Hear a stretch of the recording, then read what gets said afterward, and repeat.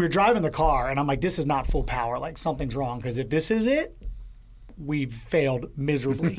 Yeah. And so, but there we found out that we had something wrong inside of the command, inside the inverters, and he fixed it, or he changed it, and he's like, all right, floor it. And it took off like a freaking magnetic roller coaster, to the point of, like, it was kind of like my instinct of like a internal combustion car that's like too good to be true, because it's lean, and so it's really good till it's not.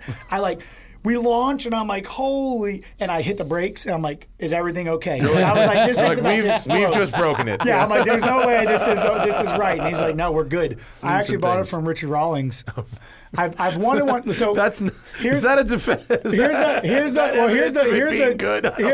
It's got jump mode, so like if it feels all the tires dump. Like if they droop? Yeah, if it goes full droop, it knows you're going to land hard, so it stiffens the compression automatically. That's pretty cool. I got a button, like if I'm flying, I see a G out, and I can't brake for it, I can lock out my compression so that it doesn't. So it doesn't that's like pretty awesome. Eat the front end.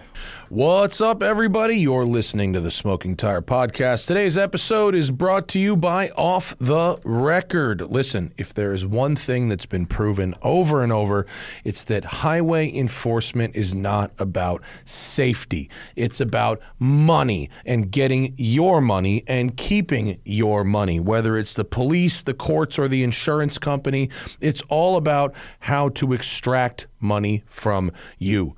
Don't give it to them, folks. Put up a fight. If you get pulled over and ticketed for any reason, you need Off the Record. Off the Record is an amazing company that will connect you with a qualified attorney in the jurisdiction where you got the ticket. They will fight that ticket on your behalf, and they have an unbelievable 97% success rate. Their network of lawyers cover almost everywhere in the entire contiguous United States. There's a certainty, a virtual certainty, that they can connect you with a lawyer that helps. And if they don't get those points off your record, you don't pay. It's very affordable, especially considering the combined costs of pleading guilty to a ticket, which is more than just the fine itself. Your insurance goes up, there's court costs, there's all kinds of hidden fees that come from getting a ticket. Don't give up without a fight. Use Off the Record. You can either go to offtherecord.com/TST and use, or you can download the app and use code TST10 on the app. Not a week goes by where I get an email or a DM thanking us for talking about Off the Record, because Off the Record helps so many people get out of these garbage tickets. It's an amazing service, and our code will get you 10% off all your legal services, not just once, but for years, like in an ongoing basis. Code TST10 on the Off the Record app, or offtherecord.com/TST on the web. Make an account now and have it ready. That way, if you get pulled over, you have the confidence that you have a team of attorneys ready to fight for you. We love Off the Record. I use Off the Record every time I need to, and so many of you guys out there have used it as well, and I know because you write me to tell me, and I appreciate that. Keep doing it. If Off the Record helped you, send me a note. Let me know. They like to hear from you. We like to hear from you. offtherecord.com/TST or code TST10 on the Off the Record app. And of course, if you want to get the Smoking Tire Podcast and the Smoking Tire video series without ads at all, and I'm talking about these ads I'm reading, or the YouTube ads, patreon.com/the Smoking Tire Podcast, we've added a new championship driver tier. That new highest tier on the Patreon will allow you full access, completely ad-free, all of our videos, all of our podcasts, never see an ad again, and support the people who make this amazing content directly. You also get access to the live stream. You get to ask questions of our guests and ourselves that we will read on the air. You get the podcasts early. You get them the day they're recorded and not the regular Tuesday, Thursday schedule, and a whole lot more. Check it out at patreon.com/the Smoking Tire Podcast. All right, folks, on this episode, we are very fortunate to have an old pal of mine. Mr. Vaughn Gittin Jr. is in studio joining us, the founder of RTR and Fun Haver, legendary drifter, Ultra 4 racer, entrepreneur and branding genius extraordinaire. He's talking to us about Formula Drift. We're talking about Ultra 4 racing. We're talking about RTR Mustangs. We're talking about the new Mustang. We're talking about all kinds of good stuff. We're talking about the Mach-E and how we can modify it, how it could be a race car. It is a great conversation. We love to see him. He's coming back to Formula D this year. He's got so much going on, and we have a great conversation with the legend, Vaughn Gittin Jr. on the Smoking Tire Podcast. Smoking Tire Podcast on a Sunday. You know what it takes to get my ass to work on a Sunday? Takes a very special guest, somebody we haven't seen in a long time, but we always enjoy the positive vibes and the readiness to rock. Mr. Vaughn Gittin Jr. in studio. Pumped to be here, man. Thanks for getting out of bed. Bro, when did we meet? 06? Oh, yeah, that sounds about early, right? Almost 20 years. It was like almost 20 years I've known you. Dude. But I haven't seen you in probably 2, I think. Yeah, it was about 2, yep. And because you're at the old spot. Yeah. And you were just showing me this place and like a render. And I was like, works. What a dream. And then here I am. It's sick, standing. too. Congrats, by the and way. now it's you awesome. have a car brand, RTR, that's like factory adjacent, which you can buy at dealers, right? Yep. You can get it at dealers. You've got like a team underneath you in Formula Drift. You've got Ultra 4. You got your clothes. You got your fucking watch. You got all the goods. Yeah, and a living good and family, chasing dreams, man. Wife and kids, the whole deal. 2 boys. Oh, Mach-E RTR. Yeah. Have you driven a GT yet? Mach-E GT? I did drive GT, yes. I liked a lot of things. I didn't like some other things. Okay. We can discuss what to. I liked and didn't like. Because I'm like shocked how much I love that car. I have one. I have a rear drive premium that I love. Yeah, I've seen your charging sagas. Yeah, well, that's a bitch. But I charge it home 90% of the time, so I normally doesn't care. I imagine you have a charger at your compound somewhere, right? For sure. Yeah. North Carolina still? Yep. Yeah. Yep. It's good down there. Yeah, I love it. Yeah, I moved from Maryland just a couple years ago, but it's just...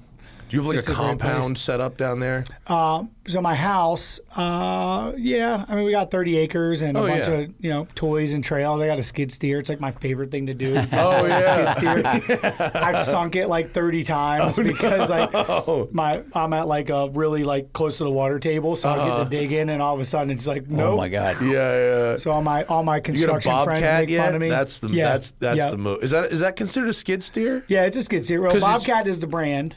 Oh. But yeah, it's a skid steer. But you can change the joystick, so you can use just one joystick to move it. Now, back in the day, you had to drive it like a tank. Right, yeah. But now it's evolved. Now it's in just fact, one? mine's set up for remote control. Not that I do it, but you can actually drive them with remote control. What? Really? Yeah. So you can like sit on your couch and be running through. That kind of rules. Yeah, but it's fun. What is the practical need? Is it just, if it's just too cold and you're like, fuck it, I don't want to go outside? Yeah, I think it's more for like, the construction guys. But then there's heat and air conditioning in them. I honestly don't know. Maybe you could leave it, maybe you could set up like a network on a site and just never leave home. And or maybe they got people in India or some other pull it countries around. Driving skid steers. I don't know. That would be kind of crazy. It gets disconnected. Does it just keep going? And then I'm sure there's an emergency stop, I would imagine. Yeah. I mean, I know they have like semi-autonomous farm trucks, like combines and shit, where you can program the route through the field. Yeah. And then just go, and it'll just do that. I mean, it's crazy. Field doesn't change too much. I imagine it's pretty straightforward. But. It's crazy, but skid steers. I know you don't need one in LA, but I never in my life thought how much fun it would be. And it's like instant gratification of like, hey, I'm going to move that tree. It's so weird how much I enjoy it. But it's like a nice reset. Did you ever borrow one back in the day? No. Maybe. I've definitely, when I was a teenager, because they leave the keys in them shits. Oh. Because who's going to just roll up and try and take a Bobcat? This fucking guy. Did you really? Oh, yeah. What did you do with it? I just drove it around. I didn't do anything that was like horrible, but it was there and I wanted to try it, and I tried it. It's loud and bouncy in there. It's very loud and bouncy. But all you do is turn the key and then you're driving a Bobcat. Don't leave the keys in them things. What's this do? Yeah. But I've done like construction fantasy camp shit, and it's mad fun. Yeah, it is super fun. Have you ever used an excavator yet? I only use it. I only had an excavator on my property to pull me out because I was that stuck.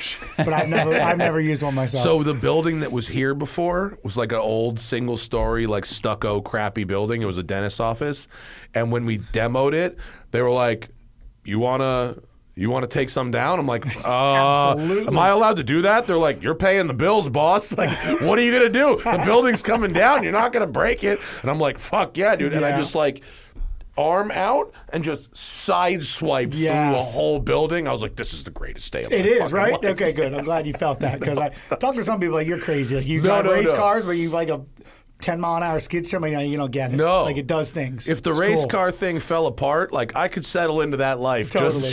Total 9 to 5, scraping snow, demolishing houses, whatever. Hasn't Dig This been open for like 6 years? Yeah. It's like this thing in Vegas. You can go and just pay money to drive different like heavy yeah. equipment. It Yeah. Of course someone like a figured kid's that section. out. Of course, and it's in Vegas. Yep. Yeah. 64 ounces of coffee and a nice yellow jacket. I am fucking going. That's awesome. Yeah, for sure. Yeah, all right. So, dude, RTR went from you're doing some tweaks, body kits, and suspensions on Mustangs to now something you can buy at a dealer. Yeah, it's been crazy. You know, I mean, I started the brand in 2010, and like, Oh my God, it's been that long. Yeah, my goal was, you know, when I first got into Mustang, you know, because I started out as an import guy, I just realized there was like nothing that spoke to me and my generation. Like, I felt like all the styling, everything was just for like my dad. It was or all like grandfather. boomer shit. Yeah, and so once I got a Mustang, started drifting it, I kind of like fell in love with the car, but there was just nothing for me to do with it that like I really spoke to me. So, you know, I just kind of had this vision, went to Ford with it, and they were like, look, if we bring this internal, it's not going to end up being that. So, you know, but we'll support you how we can. And, you know, I left that meeting. I was 30 years old. I'm like, all right, how am I going to do this? Yeah. And, you know, we started with Mustang and, you know, just, you know, a lot of passion and just hard-ass work and chasing it. And now we've got, you know, Mustang, Mach-E, Bronco, Ranger, F-150. I mean, we've got basically all of the, you know, the fun Ford vehicles that we can add something to. And all the way from just appearance to, you know, fully supercharged, full suspension, everything. And does it start with you just building one fun one and fucking around and seeing what you like and how people respond to it? And then you go, okay, let's put this aspect of this vehicle into production, and maybe that thing didn't work so much. It definitely started that way, but now like we kind of have a style and approach to vehicles. And you know, we my goal is to kind of like redefine performance, and so not just performance that like we all think about, like horsepower and suspension, like we do that, but my goal is to change the owner experience, or not change it, but have just like a really epic owner experience, like those intangibles of the things that we do with our owners, you know, the type of, you know, what our vehicles make them feel like that emotion. Like when you're at the gas pump and someone stops by, it's like, holy shit, that car is so sick. You know, we're really trying to like capitalize on I feel those like that's types what of things. like Celine used to be back in the day, or like if you see like a, you know, like Callaway Corvette kind of thing, like from the 90s, like Callaway Sledgehammer Corvette, Right. where you're fundamentally changing what it's still a Mustang, but like it's visually identifiable as something different, and it feels different to own it and drive it. Yep, exactly. Yeah. And like all of our, you know, it depends obviously what spec you get. Some people just want the appearance, but you know, like for our Mustangs, suspension's fully adjustable, right? So there's a balance in the car for the understeer safe bounce from the factory, a nice neutral bounce for the canyon ripping or the track days. Do you teach people how to adjust it oversteer properly? Yeah, it comes with it. It does? Yeah, all the instructions come with the car. Is it wrenches or is it click knobs? The suspension is just a click knob? Yep, click Okay. knob on the suspension, and then you have to get under there if you want to change the sway bars. Yeah. But we give a start point for how the car comes with the nittos on it,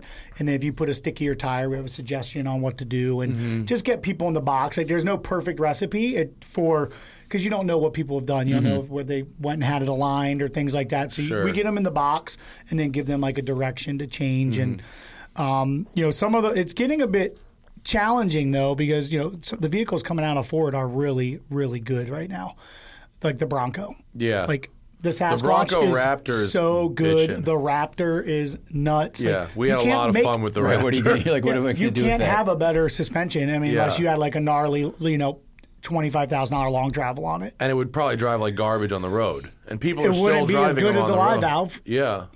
And the Fox Live valve on that truck is unreal. I mean, Yeah. you put it in sport mode and you're like ripping it like a sports car. I mean, I'm exaggerating a bit, but like it rips on the road. Yeah, it Like, does pretty good. Stops the body roll and feels really good. And then you put it in, off-road mode and you go hit jumps. Like it's so good. It was that Bronco Raptor is a good time. Yeah. That thing is really Yeah, I saw fun. your fun It that you does guys had. great You had a good donuts. time, We yeah. had a very good time in there. Yeah. The best Bronco Raptor is someone else's.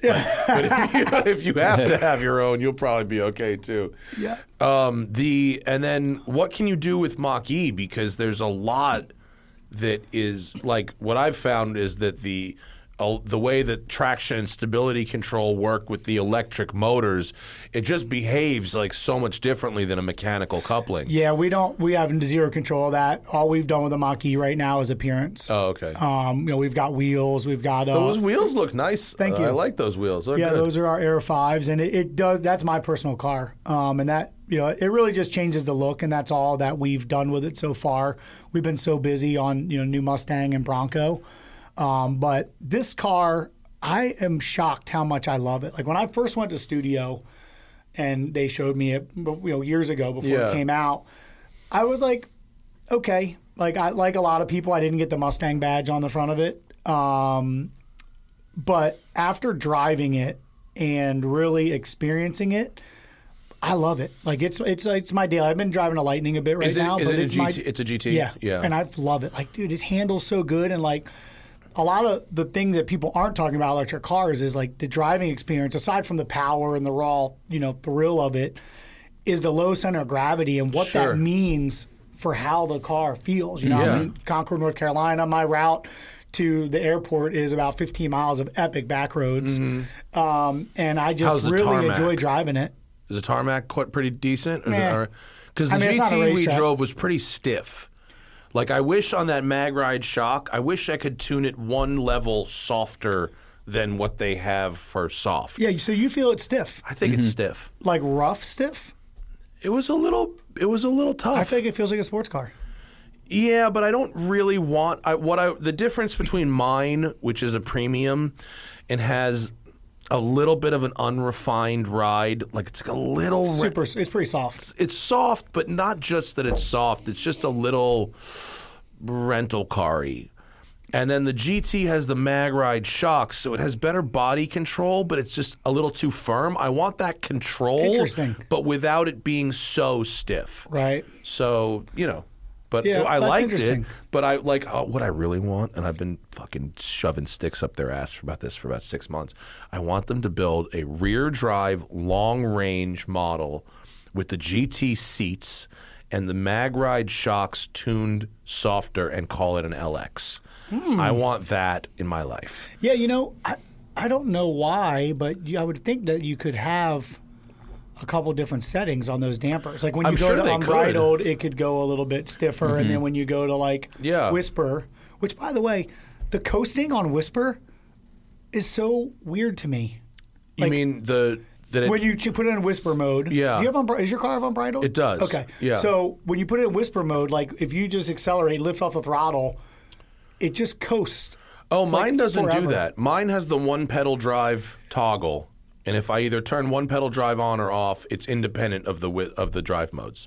It's separate. Right, but if you one pedal off, Yeah. So what we're talking about is the regen. Yes. So unbridled has aggressive regen, Yes. but Whisper, I feel like it Has just lower like it floats. regen? Yeah, try it when you get in your car next and try it. go back and forth and just get on the throttle and lift. When you lift and Whisper, it doesn't do anything. It almost like it continues to accelerate Oh, forever. have you driven a Porsche Taycan? I have So not. Porsche's ethos is that regen is inefficient, and they go, it's more efficient to just use the brakes instead of the regen. Okay, fine. That's what your studies show. Fine. Consequently, if you fucking hammer on the throttle in a Taycan and then take off, you will coast to like Arizona from here. And so I feel like, and what I'm wondering is like if the motors are just having a little bit of power. I need to ask the engineers because I can't No, I like, think they figure it just out. uncouple everything, and because we're used to a mechanical, Slow drivetrain everything. loss. Yeah. Even if you're coasting, there's still it's spinning the diff, it's spinning the drive shaft. It's Yeah. not a true neutral. Yeah. But this is a true neutral. Yeah. It just Yeah, I was plus it's low so weird to rolling me. resistance tires and all that kind of stuff. Not mine, yeah. but yeah. Oh yeah, yours is like Nittos. Yours is the Yeah. Nittos, yeah. like the super track tires Yeah. and that thing. Yeah, it handles. It's such a fun car to drive, and my son loves it. And, That may affect the ride as well. The Nitto may be a softer riding tire than whatever the factory tire is. I think it was a Pirelli was Yeah. the factory Yeah, tire. it is. Yeah. Yeah, the Nitto may be softer, so maybe that changes the ride. Yeah. I'm also shocked that like when everyone was talking about autonomous cars and electric cars, I'm like, I'm out. You know me. Yeah. I horsepower and tire smoke. Yeah.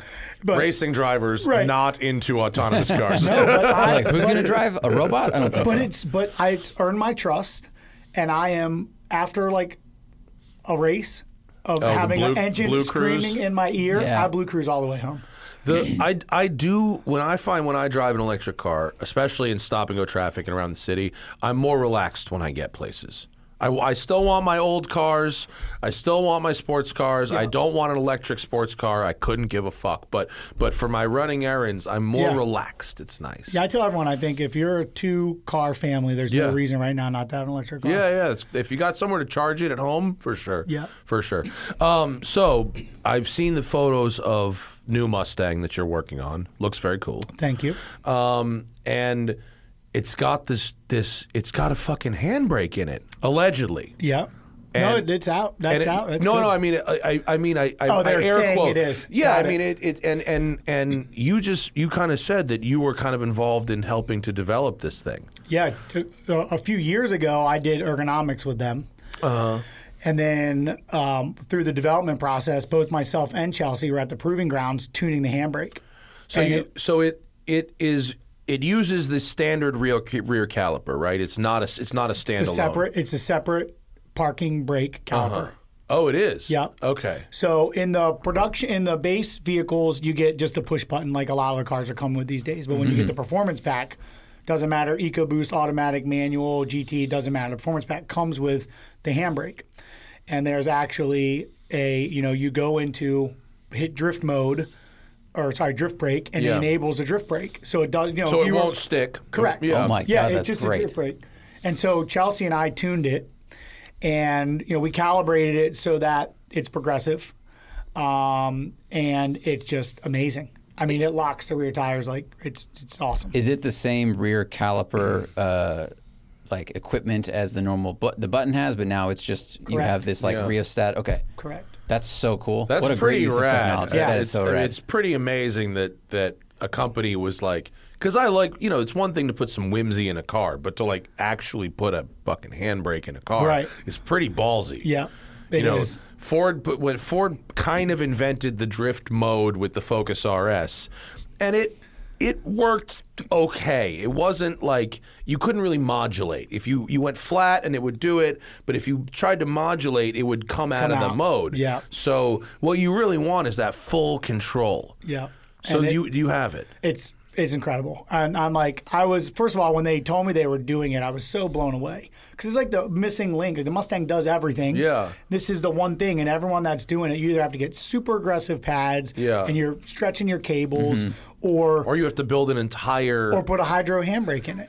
And Good so luck, now good you don't luck need to. fucking going to your dealer for a warranty repair if they Right. see a hydro handbrake. And a second set of Right. No, calipers. officer, I did not come to Right. a track. What is that? Yeah, and it was slightly dangerous because you have to tie it into the ABS system. So, but guys like us don't. Well, on a think race about car, Right. on a race car, who cares? But if you're actually going to do that in your car, Right. And God forbid you get in an accident, you have Yeah. this pool cue sticking up like in the middle of the cabin that Right. you might hit. The So, second collision. Yeah, exactly. That's the second collision, first impalement. It's, Yeah. Yeah, you know what you the wrack second your head on collision? that. It's like a Ralph Nader thing from Unsafe at Any Speed. First collision, car into tree. Second collision, face into dash. Right, got it. Yeah. Yeah. So in this case, chest into hydraulic handbrake handle. Yeah. Yeah. Yeah, so I'm excited for you to feel that. I'm super because fucking you're stoked. going to be it's a game changer, and like I love the accessibility. Like even if you don't want to be a drifter, Yeah. like you have the option to go and try it. and it's just another skill set and another way you can have fun. Sure. And manual, auto, doesn't matter, works the same. Yeah, as long as it's a performance pack vehicle, it will come with that. And I imagine this might sound like a dumb question, but manual, you would have to clutch in when you use it. Okay, so it works just like a fucking hydro handbrake. Oh, yeah. That's so awesome. Give me a good press launch. That's gonna be fun. Yeah, and everyone, they're pumped about it. And, it was certainly a thing. And as you said, it's brave for them to do it, but they got a lot of really great engineers and a lot of support internally to make it happen, and it's here. But I think it's actually safer to have that and try and learn to drift, with that versus, just hammering on the throttle and not really, totally. Because it's consistent. Yeah. A lot, there's a thing going on in the drift street scene of don't use the handbrake, but it's powering over and flicking a car, Scandinavian flicks or feints. It's not as consistent. The handbrake is the now button. Mm-hmm. And then also for adjustments, to keep angle. And it's just such a great tool when it's consistent and when it works. Yeah. And so now we have that in a production car. Do you think for people learning to drift, they should learn the weight transfer and other moves before they get to handbrake? Or do you think jump right in and go to handbrake? No, I think jump right in because it's easier to learn things when there's consistent things happening. Mm-hmm. And then once once the car goes sideways, then I do this, then you can change the timing, right? You can set your brain. It's okay, boom, I flick, I grab the handbrake, it rotates. Okay, now I'm just powering in. As soon as I feel that rotation, I do this, where the handbrake will get you there every time. Good point. At the same point. Whereas a flick, it's where are you at in the RPM, how fast are you going? Or same with a clutch kick or just a power over. It's you're waiting for the tires to rotate, break loose, rotate the car, whereas the handbrake does it every time. It's like batting practice with a machine versus a person. If you're just trying to swing, if that person's pitching all over the place. Right. Yeah. Exactly. Yeah. That's a great analogy. Yeah. Do you find, when you're in between seasons or if you're not competing for a little while, how much time do you have to spend keeping your skills up, or because it's more of a feel-based sport and less of a every hundredth of a second counts-based sport, that once you have the skills and can feel the car at the speed of an FD car, that it doesn't require that constant maintenance of skills? Well, look, I've been drifting for 20 years. Yeah. It's like riding a bike to me, but staying sharp does require being behind the wheel, but not just drifting. So, I've been racing Ultra 4. Last year, I took a break from Formula Drift. Announced that early last year, but I'm still doing plenty of demos and content, so I'm still constantly driving. And so for me, it's more about the body and the reaction and just keeping movement. So whether I'm out, driving a UTV, racing my Ultra 4 truck on a dirt bike, I'm still getting that hand-eye coordination. Mm-hmm. So for me, when I jump in a drift car, it's just all eyes. Yeah. Right. It's where to look and where to look when and when to not look there. Yeah. Can you get that practice in your Fox body? Is that enough, totally. Or does it have to be in the really fast FD car? The Formula Drift cars, they're another level. It's freaking absurd. 1,300 horsepower, 3,100 pound cars. They're just nuts. Yeah. Pulling up the front corner, they're just another level. So.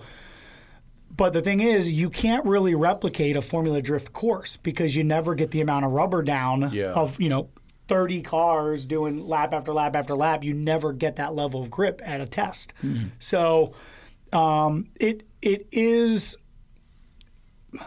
You do need practice in the FD car, but the other fun stuff keeps me fresh, and I can get right back up to speed. And you have done really well at Ultra 4s. So does it feel like you jumped in and you had a lot of these skills that had transferred over from FD into Ultra 4 that really helped you level up quickly? Yeah, my approach to driving anything is it's a steering wheel and 4 tires, right? And so it's what's this do, what's that do, right? And kind of once you understand the box, for me, coming from drift, having the ability, motocross and drifting, I feel that those two things are ultimate setup for any motorsport, because motocross, if you do motocross, you're not scared once you get in the cage, right? Yeah. So then you get into drift, and it's the ultimate vehicle placement. It's the ultimate throttle control. It's the ultimate rotating the vehicle, transitioning the vehicle. So you learn to live above the limit in drifting. So when you get in any other sport,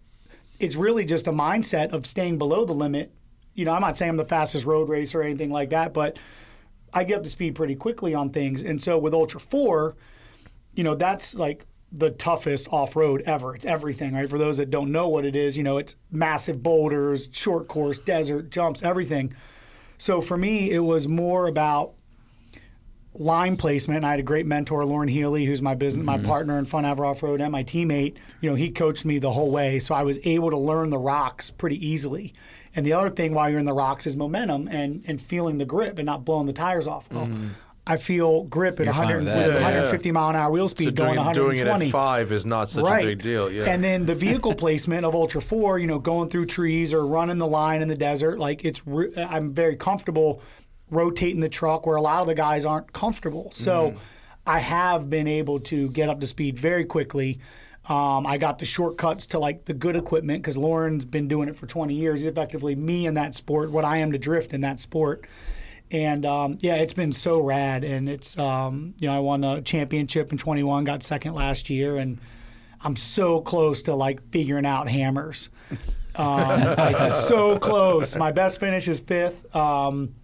Now, what challenges does Hammers have that Ultra 4 doesn't have?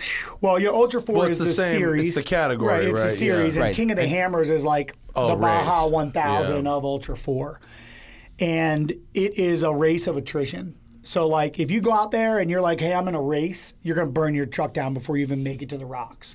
So it's like a game of patience, but still finding that good pace to keep your truck together. So in the easy sections, if there are any easy sections, let's call it the sand, the stuff that looks like Baja. Right. That's the easy stuff, right? Not the go up a wall. What are you doing 6, 7 tenths in that section? It's probably like 8.5. Okay. But a lot of guys are doing 11. Yeah. Yeah. And 8.5 is, 100 through the whoops, 95 through the whoops. But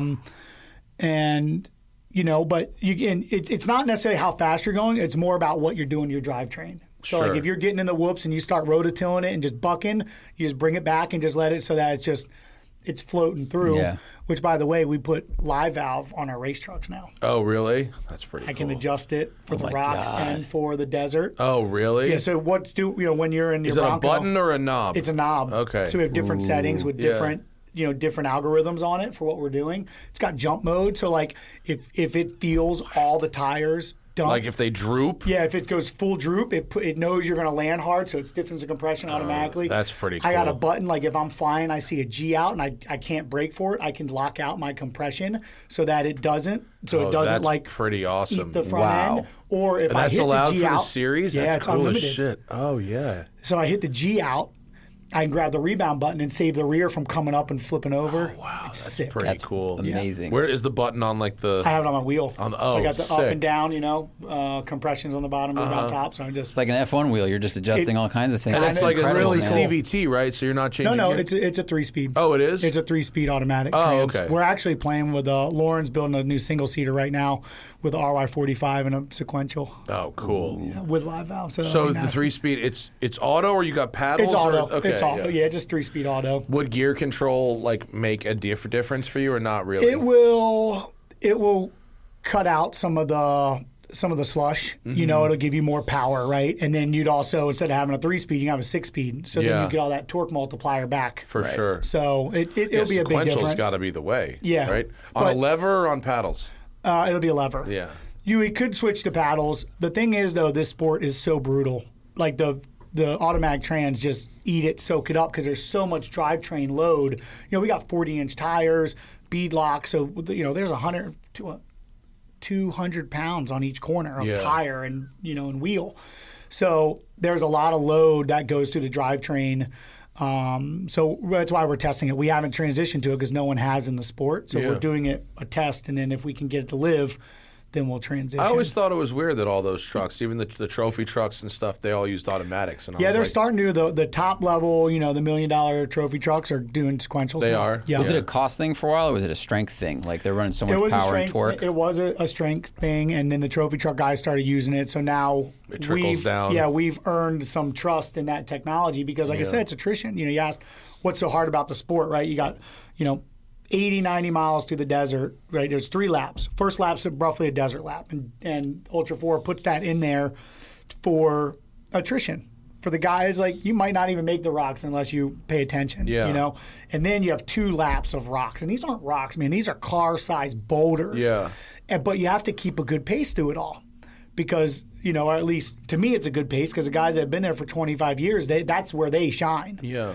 And so it's one of those races that's like, you know, like I started to say is you have to leave the line like I'm not in a race, I'm just getting to the finish. But you have to hold a good pace, and throughout the race, your team's calling split times, and you know when to push and when not to push.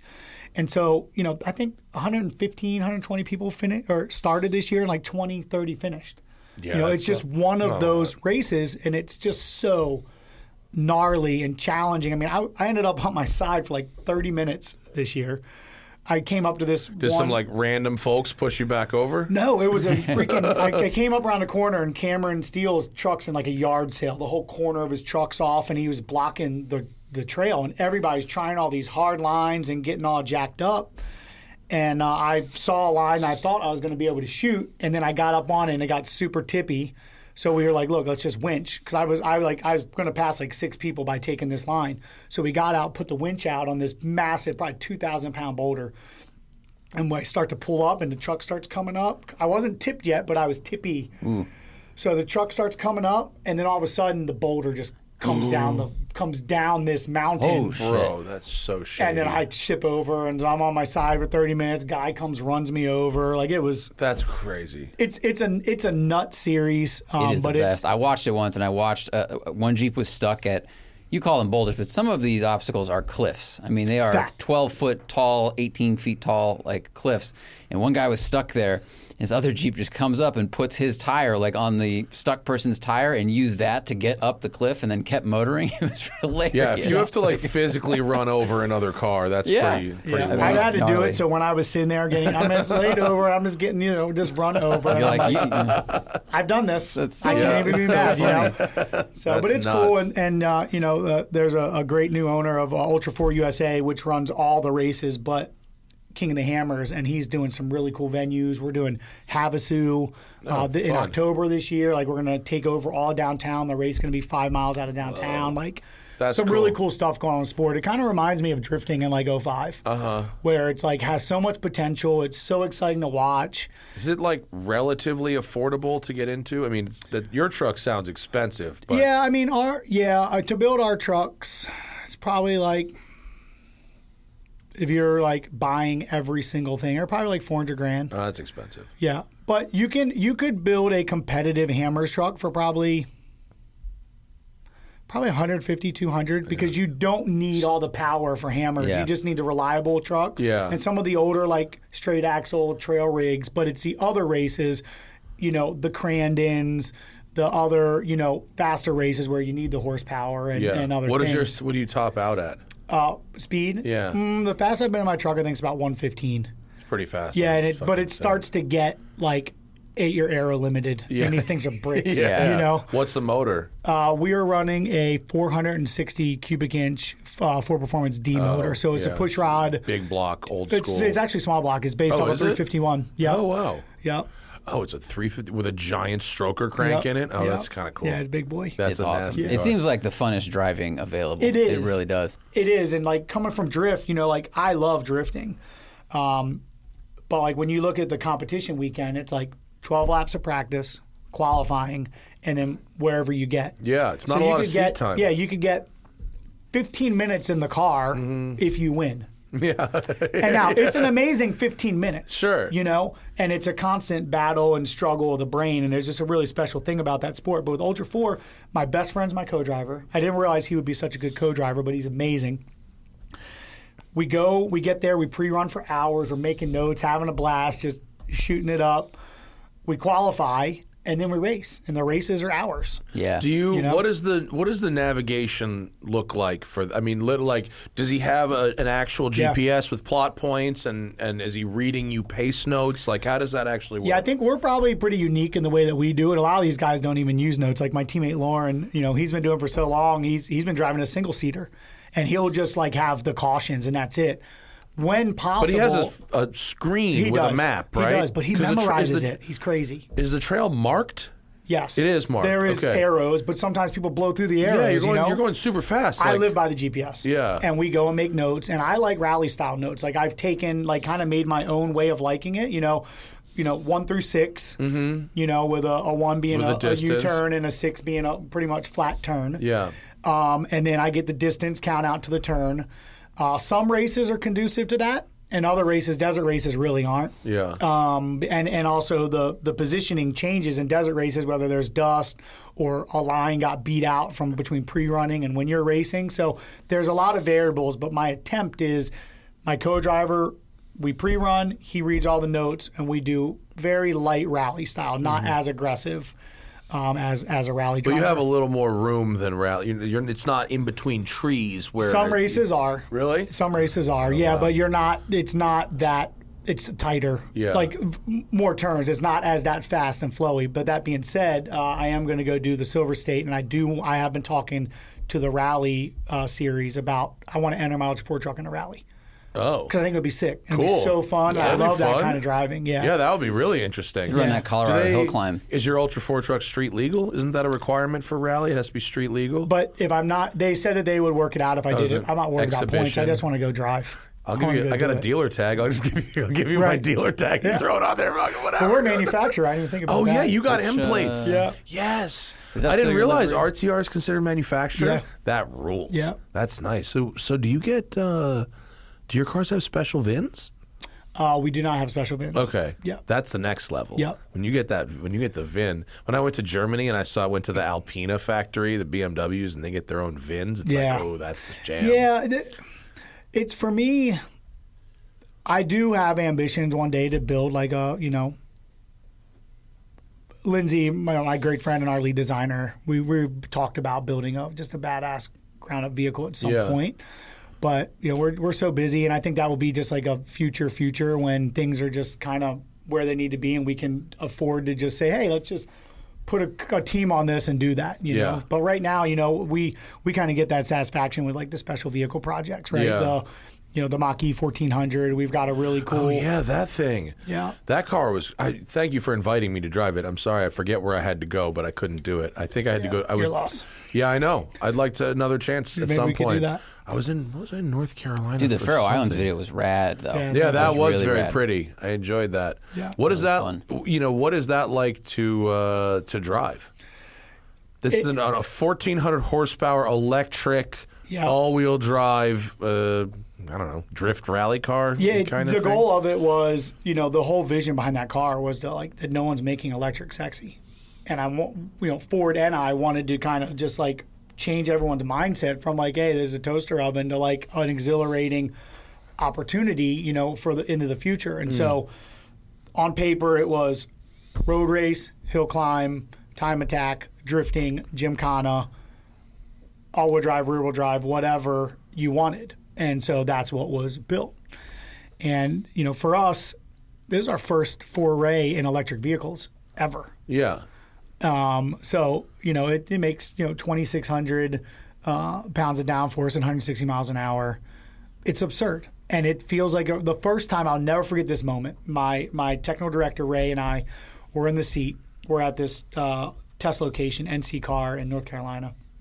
And we were driving the car, and I'm like, this is not full power. Like, something's wrong. Because if this is it, we've failed miserably. Yeah. And so, but there we found out that we had something wrong inside of the command, inside the inverters. And he fixed it, or he changed it, and he's like, all right, floor it. And it took off like a freaking magnetic roller coaster to the point of like, it was kind of like my instinct of like a internal combustion car that's like too good to be true because it's lean, and so it's really good till it's not. We launch, and I'm like, holy, and I hit the brakes, and I'm like, is everything okay? And I was like, this is about we've just broken it. Yeah, I'm like, there's no way this is right. And he's like, no, we're good. And we just stopped, and we were both laughing. Did you get a like little bit kids. Nauseous? I don't really get nauseous in anything. If I launch a couple times a very high powered electric car, I get a little bit of like kind of like vertigo-y, headachy, not like stomach nauseous, but like it actually feels like the back of my eyeballs kind of hurt a little bit. Yeah. Yeah, I don't have that experience, but it was absurd. Yeah. And it's an amazing car to drive. It handles amazing. It's obviously got some mass to it. Yeah. Does it use a regular Mach-E battery, or does it have a? It uses the same positioning, but we use a different cell type for the discharge rate that we needed to earn the horsepower. Because we weren't as concerned about range as we were about smiles on faces. This needs to be 15 minutes of fun. Exactly. And then it goes back on the trailer. It's actually 45 is what we targeted. No, that's not bad. So it can do like a 45-minute, pretty solid session. Yeah. And so that's been amazing, and we've learned a ton about electric vehicles with that, and Ford obviously as well. Ford did all the aerodynamics on it, and it was a really great collaboration. But did you guys do the powertrain? Yeah, we did. We had a partner that we worked with out of Latvia. Out of Latvia? Yeah. Interesting. They had a lot of... What's going on in Latvia? Dude, they're car guys. Some good EV well, stuff. I mean, Croatia, which, yes, I know is a different fucking country, but it's a similar, Ramats. Have you been in Nevera yet? No. I don't know, compared to this may be one of the few acceleration experiences where a Nevera wouldn't impress you, but I ran an 8-second quarter mile on the street in a Nevera. Just like, let's do this now. Yeah. And it was like, oh, yeah, okay, we're on some other fucking level here. Yeah.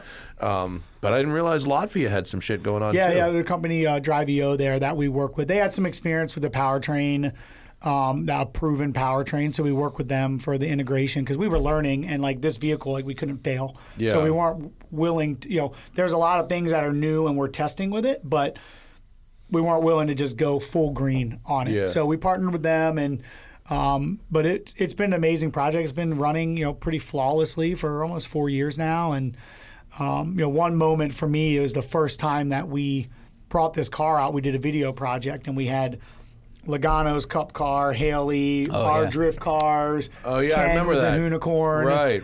And it was such a surreal moment for me to have my FD car, the Unicorn, and this Mach-E, all three cars that we built. And just kind of like a culmination of, or kind of like a look at our history, and it was really cool to have them all together. And did you find it with the electric powertrain when you're sliding that car? Do you find it more difficult to modulate the throttle without having gears and an auditory response to go on a traditional tack? Or? Yeah, the auditory, there's sound. There's plenty of sound with the car because it's got straight cut gears and the motors, it's a lot of power. So there is sound. So that wasn't more of an issue. But the thing with the car is it's extremely gear sensitive. So you don't have a transmission, right? So like depending on your speed, you have to select the right final drive. Right. Because if it runs out of gear, that's bad. It runs out of wheel speed, it straightens up. And with all the grip that this car has, when it runs out of wheel speed and straightens up, whatever direction you're pointing, you're going. Oh, yeah. And so I've learned that the hard way a couple times. Snaps. Okay. So I crashed it pretty good at Faroe Islands. You did? Yeah. We have a behind the scenes of it. Yeah, second shot day, I went and did the turn perfect. And they're like, "Oh, it's great. Let's just do it again." The media team. Yeah, let's get another angle. Get another angle. Yeah. And I flick it in, and I got on the brakes a little bit too. I came in a little bit hotter. I got on the brakes, and once the front end hooked up, it just shot me right in the wall. Man. Whereas, so it's just one of those things that you've got to have the wheel speed loose. So, what kind of wheel speed do you need? It depends on your top vehicle speed, but probably, if I had to give you an estimate, probably like a 40% difference in vehicle speed versus versus wheel speed. So you need like 120, 130 wheel speed, easy. Oh yeah, easy. Yeah. Like if we were doing like a SEMA, like the SEMA lot where we do Ford out front, that's like a 95 mile an hour gear. So you're changing it out for the whatever we're occasion. Doing. Yeah, exactly. Okay, we have quick changes. We have a quick change in the front, a quick change in the rear. It goes straight to the motors, just like our drift cars. Oh, cool. And so we can just change the gear in 5 minutes. Oh, cool. How would that compare? What's the wheel speed at like Irwindale initiation? Is that the fastest initiation, or is it St. Louis? Atlanta is the fastest initiation. Okay. Atlanta initiation's probably 110-ish. But you're on the straightaway coming down as opposed to the banking of Irwindale. So for Irwindale, I would say we're probably 130, 140 mile an hour wheel speed at Irwindale or Seattle, which is the bank track. Yeah. You know, because you get on the bank, grip comes in, you've got to be able to keep blowing it off through there. So, but I can grab a gear. Yeah. You know what I mean? We can put the gear that we need in, and then coming off the bank, I can throw it in the third if I needed to or whatever. Sure. So, yeah, it was definitely a different mindset, and we had to, figure that out. But you put 160 mile an hour gear in this car and stand on throttle.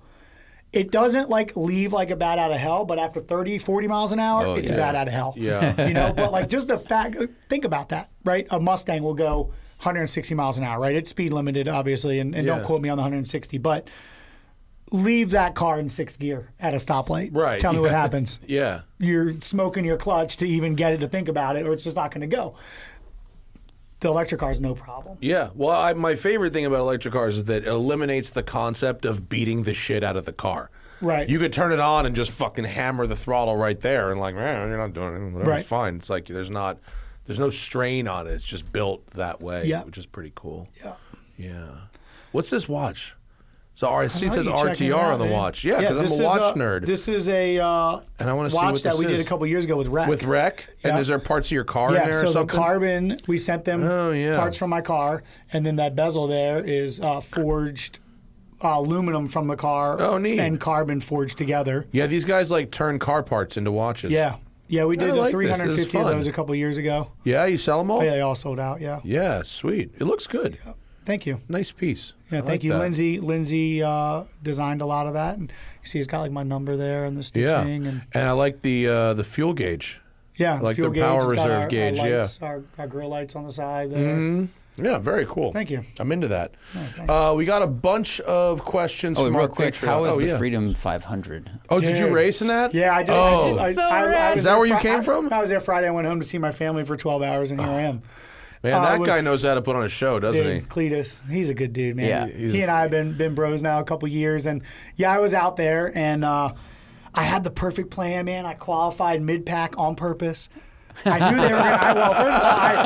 First of all, I knew they were going to invert the field. Yeah. So the people he's done that before. TP got first, Travis Pastrana got first, and they put him in the back. And he can't help himself. He literally cannot help himself. Well, he's got that motocross experience. He's it translates to anything. He told me, he's like, "Oh, you're a sandbag." I'm like, "What do you mean I'm a sandbag?" I was like, "I came here to win that aerial Adam. Yeah. Not sandbagging. I'm here with a job." And he's like, I'm here for the show. I'm like, that's cool. Yeah. And see you. And I was like, see you on lap 98, And anyway, so I'm mid-pack, and by probably lap 10, I made my way up to second. Mm-hmm. And I'm just putting pressure on first place. It's Kevin, who I raced before KSR, and he's fast. Kurt Busch and I teamed up and won the 2.4 hours of Le Mullets previously, and it was him and Kevin in the end. Anyway, Kevin's in the front. It was 10, 15 laps in. I'm in second. Wait, which Kevin? His KSR. I don't know his last name. He won. Did he win 2 years ago? He's won before. Yeah. I remember it was a name I didn't recognize because it was you're there. But he's not a professional racing driver. He's a tuner, but he's really good. Yeah. All right, cool. And so I was just behind him, 2 cars, letting him push his car. I'm like, all right, I'm conserving tires. I'm not touching my nitrous. I'm just going to push these guys and be patient. And so that worked almost the whole race. I was probably, top 3 for 60, 70% of the race. And then I got a front right flat. Oh. I got put all the way in the back with 15 to go. So I made it up to mid-pack with 8 to go. And then there's caution after caution. So every restart I would get a spot. So I made it up to the third row with 2 to go. And I'm like, I got this. I got all my nitrous left. Wow. I'm good to go. Does nitrous do anything in a Crown Vic? It's 50 horsepower. Is it? All right. I mean, when you got 200, that's 20% more, bro. Yeah. So I saved all my nitrous, and the last few laps, I'm pushing up, and then all of a sudden everyone gets crazy, and I start getting collected and all this, and my rear right tire's gone, and it went to hell. So I got to watch Cletus get the win from about 5 cars back. Damn. It's a good show though, right? It's a good time. If you would like to come to that one time, I don't know how much more fun you could have with your friends in a safe racing environment and cheap. 1,000%. They're absolute tanks. Yeah. They're slow, but it's like racing anything. You can have fun, especially with your friends in the same cars. Well, and they're all slow cars. And they caged them. now, which is good. Safe, like it looks like the best time. It's a good time. That's great. That's an unbelievable way to make a living. Yeah, I don't know what the math is on it, but God bless him. Yeah, no, he bought that track and he does pay-per-view, and he's just. I'd love to know what the numbers are on the pay-per-view. He's all about fun. How many people do you think watch that on the pay-per-view? I don't know, but I don't know. I think a lot. I'm sure it's a lot. It's got to justify. What does he buy? 40 cars?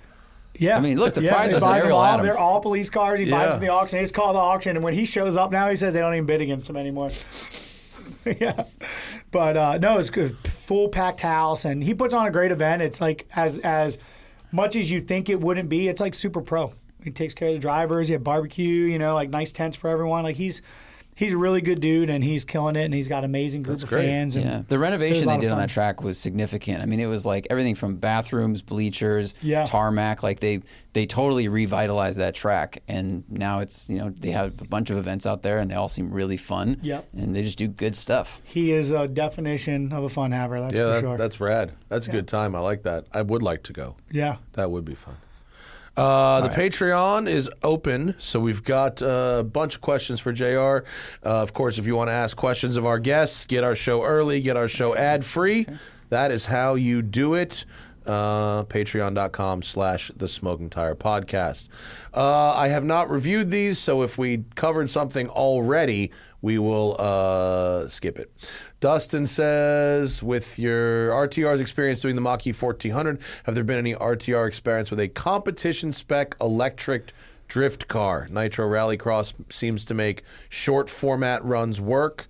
Someone ran that Camaro a couple of years ago, right? The electric Camaro. Yeah, they had the wrong recipe for that. Mm-hmm. They thought, they were. My perspective is they shortcutted it just to be the first to do it, and they missed it. They didn't have the juice to do what was needed. I mean, we're running 1,300 horsepower cars out there, so do you think the Mach-E could be set up for a competition level drift car? It's too heavy. Okay. Yeah, we've even explored with lighter batteries and stuff. But that being said, so to answer his question, we've not done any experiments beyond on paper. Okay. I am interested because it will be superior at some point for the sport, because right now it's all about horsepower and grip. Mm-hmm. You're limited by the amount of grip that you can put down by your tire and horsepower, and we're right now only limited by the horsepower because our tire can handle more. Sure. So we've not done any experiments, but that Mach-E 1400 is all learnings for us. So in the future, we'll see what may come, but I think that it is an interesting thing. And the one thing about drift is the sound, right? Like and I don't know if you know it, but the 1400, we have a sound system that we worked with T-Pain, who's a good friend of mine, to develop. He seems cool. Awesome, he's amazing. I would like an intro to T-Pain. He seems cool. He'd love to do a show with you. He's seems amazing. like a fun guy. Amazing dude. Okay. He's one of us, absolutely. Right. And so it plays sound. Yeah. So we basically we found this. It's actually a weapon, a speaker. It's a weapon. It projects 1.5 miles. Whoa. It's used as a weapon for crowd disbursement. Yeah. So we have one in the front, one in the rear, and I gave T-Pain like a bunch of inspiration. Like I gave him like Zach Speed turbo cars. Okay. And a bunch of inspiration of kind of what I want. And we worked with Harman, who does the sound for the Mach-E, and basically project this sound when you're driving the car. So when it's static, it's got like this really interesting like kind of heartbeat, but like very futuristic vibe. And then when you're driving the car, it has a bat out of hell sound. Really? And if you're sitting there and the car flies by you on a straight, it sounds like a freaking jet going by. Really? And it's so good. Yeah. It's really, really cool. And so in general, are you pro speaker sound for electric cars? I'm pro experience. Like, I don't want to pretend that it's a V8, but like I also would like if you wanted to pretend you had a V8 for the day, you could do that. Mm-hmm. Like, I love the idea to be able to hit a button in your Top Fuel dragster for the moment. Like, so I am not like for trying to replace what a V8 is, but I am for having fun with sound and offering owners different experiences. Okay. I agree with that. There was a guy with a Tesla that put a speaker on his car that made it sound like a Hellcat when he drove around. Yeah. That ain't and I rolled my eyes pretty hard at it. It was not great. Yeah. And, Dodge is doing their thing right now with this electric muscle car they're building, and they're talking about the sound and play. And I'm just like, I'm not quite there yet, but I'm open to whatever Fun. yours sounds like. We should. I'll get you a clip. Get me a clip. Yep. And I'm interested to see how T-Pain crafted a soundtrack. Yeah, it was for cool, and he's a magician. He did.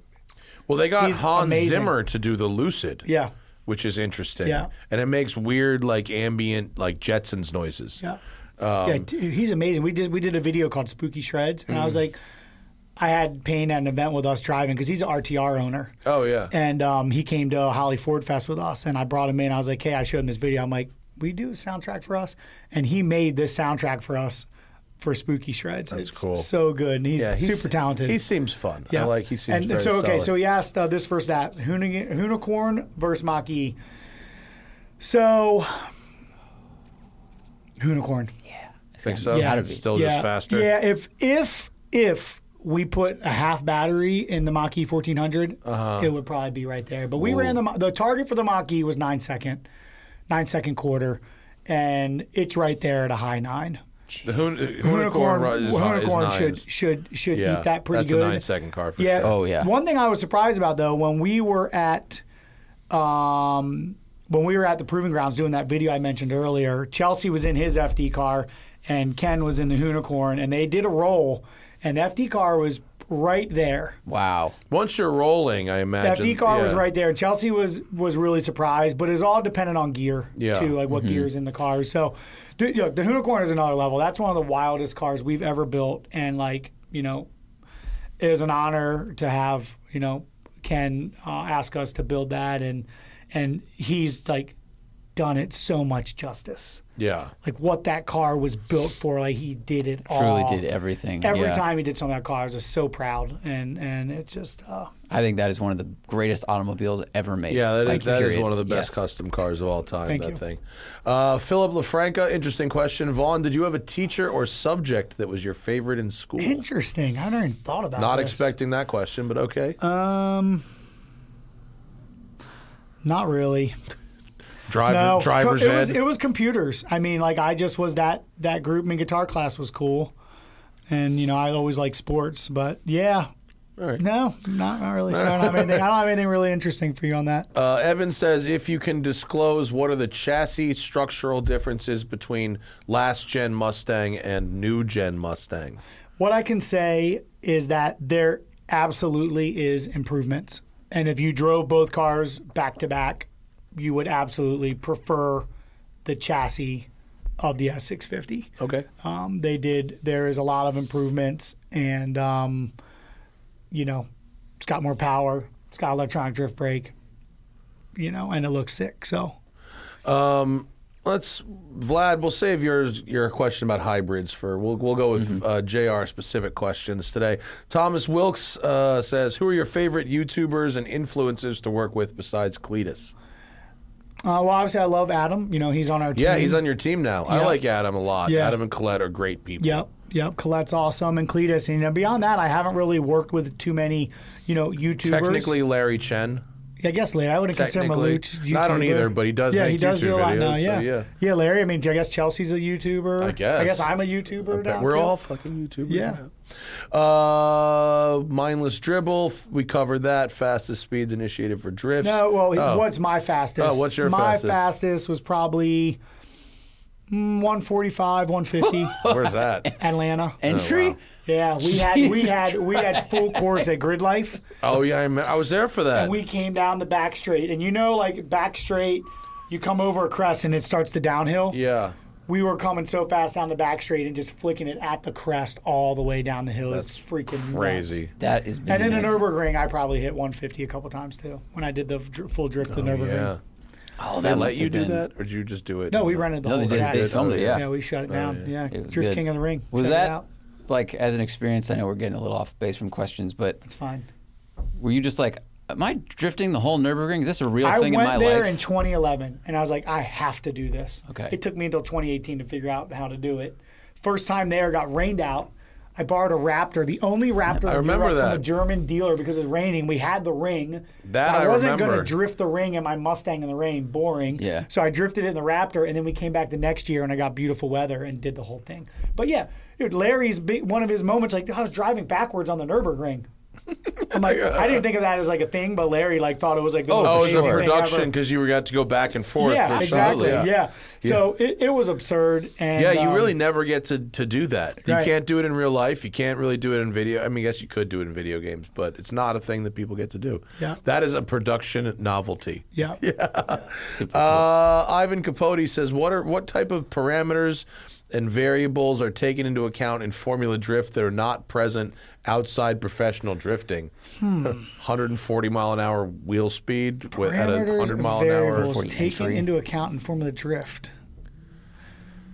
I don't really know. Like, does he want like the technical of the cars or like the I judging? guess sometimes the questions lack some context. Yeah, I think like the biggest thing to think about with Formula Drift is like, there's fun drifting and then there's competitive drifting. I think that's a good way to position it. Right. Yeah. And so fun drifting, like you just kind of want a good balanced car to go have fun and toss it around and have a good time.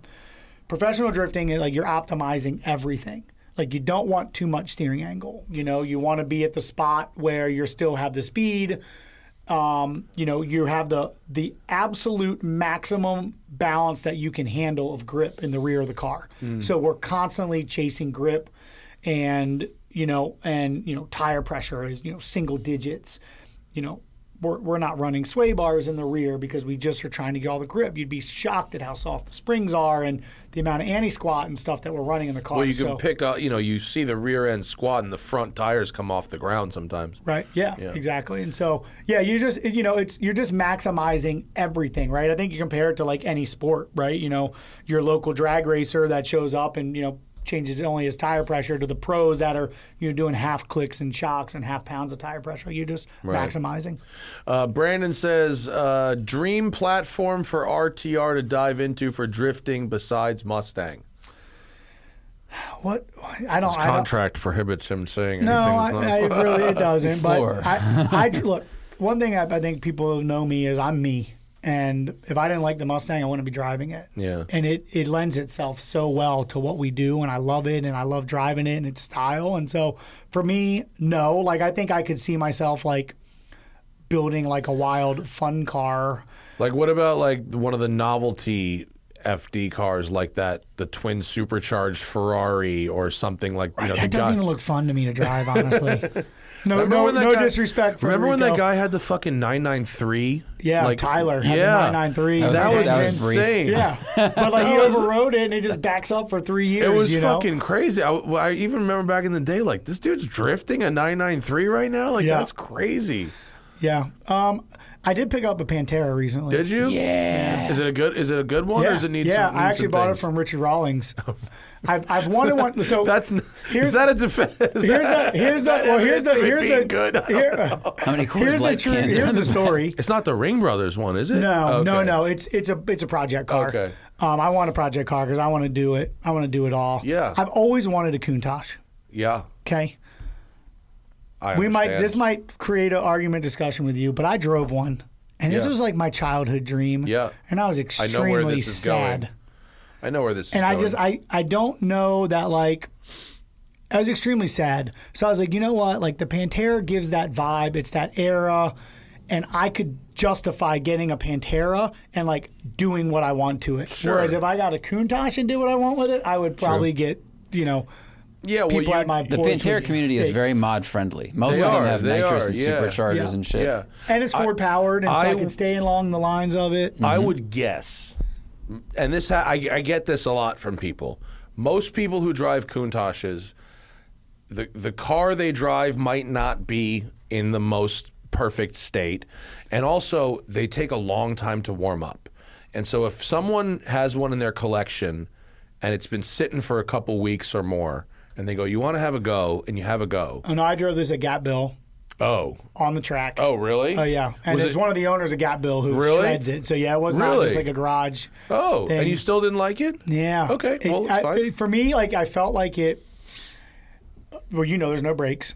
Oh yeah, the brakes are not good. And I understand it's not a track sports car, but like, No. I expected to accelerate better. Like it was definitely a great novelty of being in it, and it was a moment. But I was like, do you remember what year it was? it was I don't remember what year it was, but it was like one of the had the full kit, the bronze wheels. It was not like the 85. It wasn't like the early one. It was one of the 88. Was it an anniversary car maybe? Might have been With all the crazy scoops and shit Yep, on it? Yeah. yep. I don't, they made good power, but it was a long leg 5-speed car. So we were just talking about gearing. Yeah, and that's probably, if you could put a close ratio gearbox in it to where, oh man, maybe it tops out at 140 instead of 180, but it accelerates quicker. You're pretty spoiled with fast stuff. So if you drove a good one and you didn't like it because it was an old car, I get it. Chassis for me. Yeah, I just didn't. It just and I get it though. Maybe I did have too great of expectation because you got to remember, I'm the 5-year-old kid. I used to wear airbrush shirts. I had a Countach bed. I had Countach curtains. Like I loved it. So I just cruise around. It was like in my mine. hero maybe I shouldn't have met. I think. Yeah. Well, that's okay. I'm not. I didn't have that great of For me, it's an old car. I cruise mine around. Yeah. I have Congrats fun on with having it. one, by the way. It's cool. You look great in it. I do. Anyone looks great. It makes any ugly motherfucker look amazing. But like, you're totally right. Objectively, it's an old car. It has no brakes, and the chassis is only okay. Yeah. But yeah, so if you wanted to build something that really went stop and turned amazingly well, a Pantera is a good place to start. Yeah, that's what I was thinking. So I got one. I have like a sketch of what I want to do, an idea, but it's just like when the time happens. Exploring a couple things. Yeah, a Voodoo motor would be very good in that cool. car. Yeah. They're a good time, those cars, actually. Yeah. They're fun. They look awesome. You can fuck one up if you don't do it right, but you probably will get it right. I hope so. Constantine says, any chance on RTR parts passing TÜV, the German... Parts getting TÜV. TÜV. So... We actually had a dealer in Luxembourg, and they would just take our parts and go get the vehicles individually approved, and they flew through with no problem. So if you do want our parts, you could buy them and take them to one of the TÜV approvers, and they should go right through. We've explored that. There's not a huge demand in Europe right now, and so I think as Mustangs continue there, it might make sense for us, but it's kind of a pain and just not something we've had to focus on right now.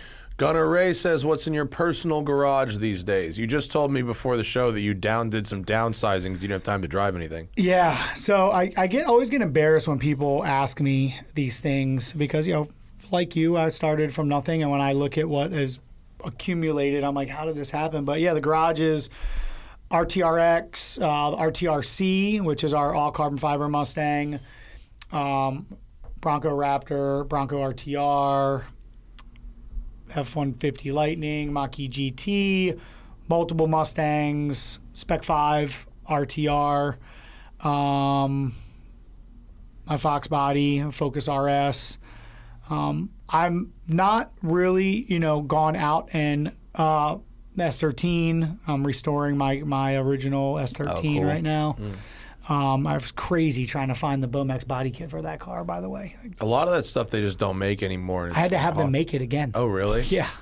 Couldn't find it. It's that hard to find. Did you have them make the molds for you? They still had the molds. Yeah. He still had them. Masso made it happen. So, but yeah, so, obviously a lot of Ford vehicles. And yeah, that's really that. I mean, there's a lot. Like I'm not counting right now, but I think there's like 20 cars right now. It's crazy. A lot of racing drivers are not that interested in street cars anymore. Like, are you? I mean, you're developing street cars for other people, and it helps if you have one to play with. Sure. So but are you interested in driving sports cars on the street at all, or is it? No, I definitely am. Not as much though, because I get so much track time, and like I also don't, What's on the street. what track do you go to by you? Well, I'm just traveling everywhere. It's not that I just go to a track, but I'm just, 20, 30 if you're weekends a testing year. stuff at your Charlotte Motor Speedway, NC Car, or VIR. VIR is one of my favorite tracks in the country, and I love the Patriot course for drift testing. Oh yeah, yeah, it's great. Fun. A lot of good elevation change. Yeah, which there.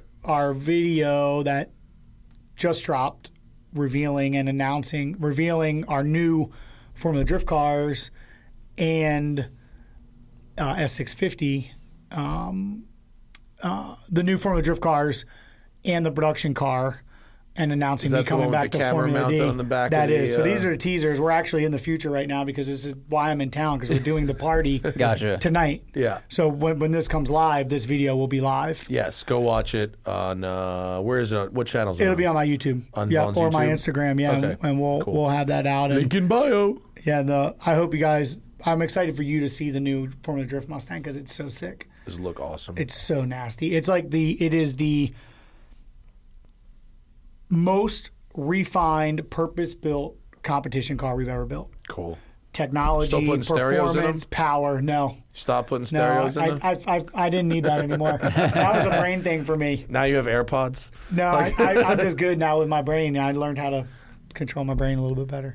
But did that work at the time? Yeah, Playing yeah, music? it was a distraction. You know, we as humans get a lot of negative self-talk in big moments, and you know, the mind can just start making you second guess what you're doing, and that can create a lack of confidence and create, you know, lack of performance. And so I've been for years studying the brain and how to get in the zone, and I don't want to say I'm a master at it, but I'm very good at it now, which is also another reason why I've been great at Ultra 4. It's because, you know, drifting, you can't make any mistakes. You have to be the best you've ever been in that moment. Yeah. And sometimes you just got done talking to a fan or a partner and you're in the car going into the finals. So you got to be able to switch it on. And so I've got really good at that. But the year you're talking about was 2010. I was playing Kid Rock all summer long. Yeah. Just on repeat. That was my year, and I won the championship. Wow. It worked. Just At ball the with the time, ball it worked. the whole Yeah. time. I was like, you car have a fucking radio in it, dude? Yeah. He's like, yep. Yeah. All right, whatever works. Yeah, that's cool. Yeah, that's awesome. Well, congrats on the new car. It's going to be exciting. Yeah, Can't wait to it's gonna see be it. sick. And that'll be at race service tonight. But by the time the rest of y'all hear this, it'll be yesterday or 2 days ago. Yeah. And I can't wait to try the drift brake Yeah, that on sounds the awesome. 650. That's going to be a good time. You want to talk about business? I don't know. Jason's got a I don't real. even know if I want to answer this. So. I don't Let's know. see. Let's look. Let's see here. What Jason does Dar. the revenue split look like between RTR and Funhaver? Do body kits and mods bring in? I mean, this is a. I don't know. Yeah, it's pretty interesting. Let's see. I could speak around this a little bit. Let's see. Do body kits and mods bring in 30% of the clothing line's revenue? No. RTR is by far. I mean, RTR has been out since 2010. We launched Funhaver in 2015, and it didn't even start to be real till 2019. You know, we didn't put any effort towards it. But yeah, no, I would say that RTR Funhaver is about a 10th of RTR right now. Yeah. But they're both rapidly growing. What's a big day of merch sales look like online versus in person at an event? I mean, Black Friday is really good, but online event sales are definitely better than a one day of a Sitting in a sales. booth, yeah. Yeah. But it's rapidly growing, and that's kind of how I've been with my brands. Is like, I'm more of a organic growth kind of guy than I am just like dump a bunch of money in marketing. And obviously, I get great value. My brands get great value of marketing from all the things that we do. So, you know, could we have grown it faster? Probably. But I find that like the organic creates a very real audience and a real feel for a brand. Sure. So that's just kind of how my strategy's been with all that. Seems to be working. Yeah. Yeah. I'm not complaining. I'm having a good time and Yeah. learning every day. So Sitting on 20 cars you can't drive and all the track 60 time. employees now, which is crazy. How cool. 60? 60. Wow. It's absurd. That's slightly Good for you, intimidating. dude. Yeah. A little bit. It is, but I've Congratulations. got a great group, Yeah. a great group of people. And the one thing I've learned through this process is like, we've not had to go find people. Like the only people we've had to go find are like the accountant. Mm-hmm. Everyone else has been like, I want to come work That's with good. you guys. Yeah. Which is such an honor. Like for someone to literally be sitting and like us, we're inspiring this thing in people where they just want to offer their time. Does that to be you a part think, of it. in your experience, does finding people like that result in good employees? It 'Cause results. I feel like it could go in either way. So it results in a lot of passion. Yeah. And depending upon the position, sometimes all you need is the passion. Like, we hire the positions that really need to plot the path of the future, but I'm also doing a lot of that too. So having the passion and some experience in that field is almost better than someone that thinks that they know it all and have been doing it forever, because we have a very unique culture. Like, we're a clan, and it's more of, everybody's voice can be heard. You do have a boss, but it's more of just to manage, and the boss's responsibility is to make sure things are on target and happening. Yeah. But it's not like someone can't come talk to me. Yeah. It's not very hierarchical to that point. And so it's been, to your point, it's been hit or miss, but we've had a lot of success. Yeah. And again, I hire more on personality and passion. I should say we hire more on personality and passion than we do necessarily exact skill set. Yeah. The skills can be learned. Just the reason I ask is because here at the shop, and we're expanding to a second shop, we're going to have to double our staff size. And so I get a lot of people who are like, I'm a fan of your videos, I'm a fan of the podcast, I'd love to come work for you. And so I was just wondering if you're in your experience, if finding someone who is passionate about what you do as a fan first, if that translates into a good employee. Yeah, and I didn't mean to confuse that with fans. We've had a couple fan hires, but it's more about people that are legit in what they do, that see what we're doing and want to be a part of it, right? Yeah. Versus just a fan that, I've given some fans opportunities to interview, and my guys are like, yeah, he's just a fan. Yeah. And it's no disrespect. I love all my people, but, he presented himself that he would be good at it, and he was passionate and kept hounding me. So I was like, hey, I'll give you the shot. Yeah. And it's up to these guys. Yeah. So, but, team members is always a learning thing, and that's what I've, another thing that people always tell you, people are the hardest people. People are the hardest part of growing, and it certainly is, because you can't do anything without good people, and good people are hard to find. They always require a little more management than you think they're going to. True. But I'm lucky. I'm lucky, and I've got just a badass team. Seems like you're doing all right, bro. It's always good to see you. You too, man. See you at race service later tonight, I hope. Sick. And thanks for coming by, making the time for us. Sorry about your bag. Hopefully the airline makes it appear at some point. They lost his motherfucking bag. You should go into a Ford dealership and be like, I need all the RCR clothing you have. Actually, I think we might have merch at the party tonight, so I'll be in good shape. Yeah, you'll be good to go. If not, there's a trailer in Long Beach. I'll figure it out. All right. We spilt milk, that's for sure. Thanks to the patrons for submitting their questions very nicely done, and we'll see you on Thursday. Bye.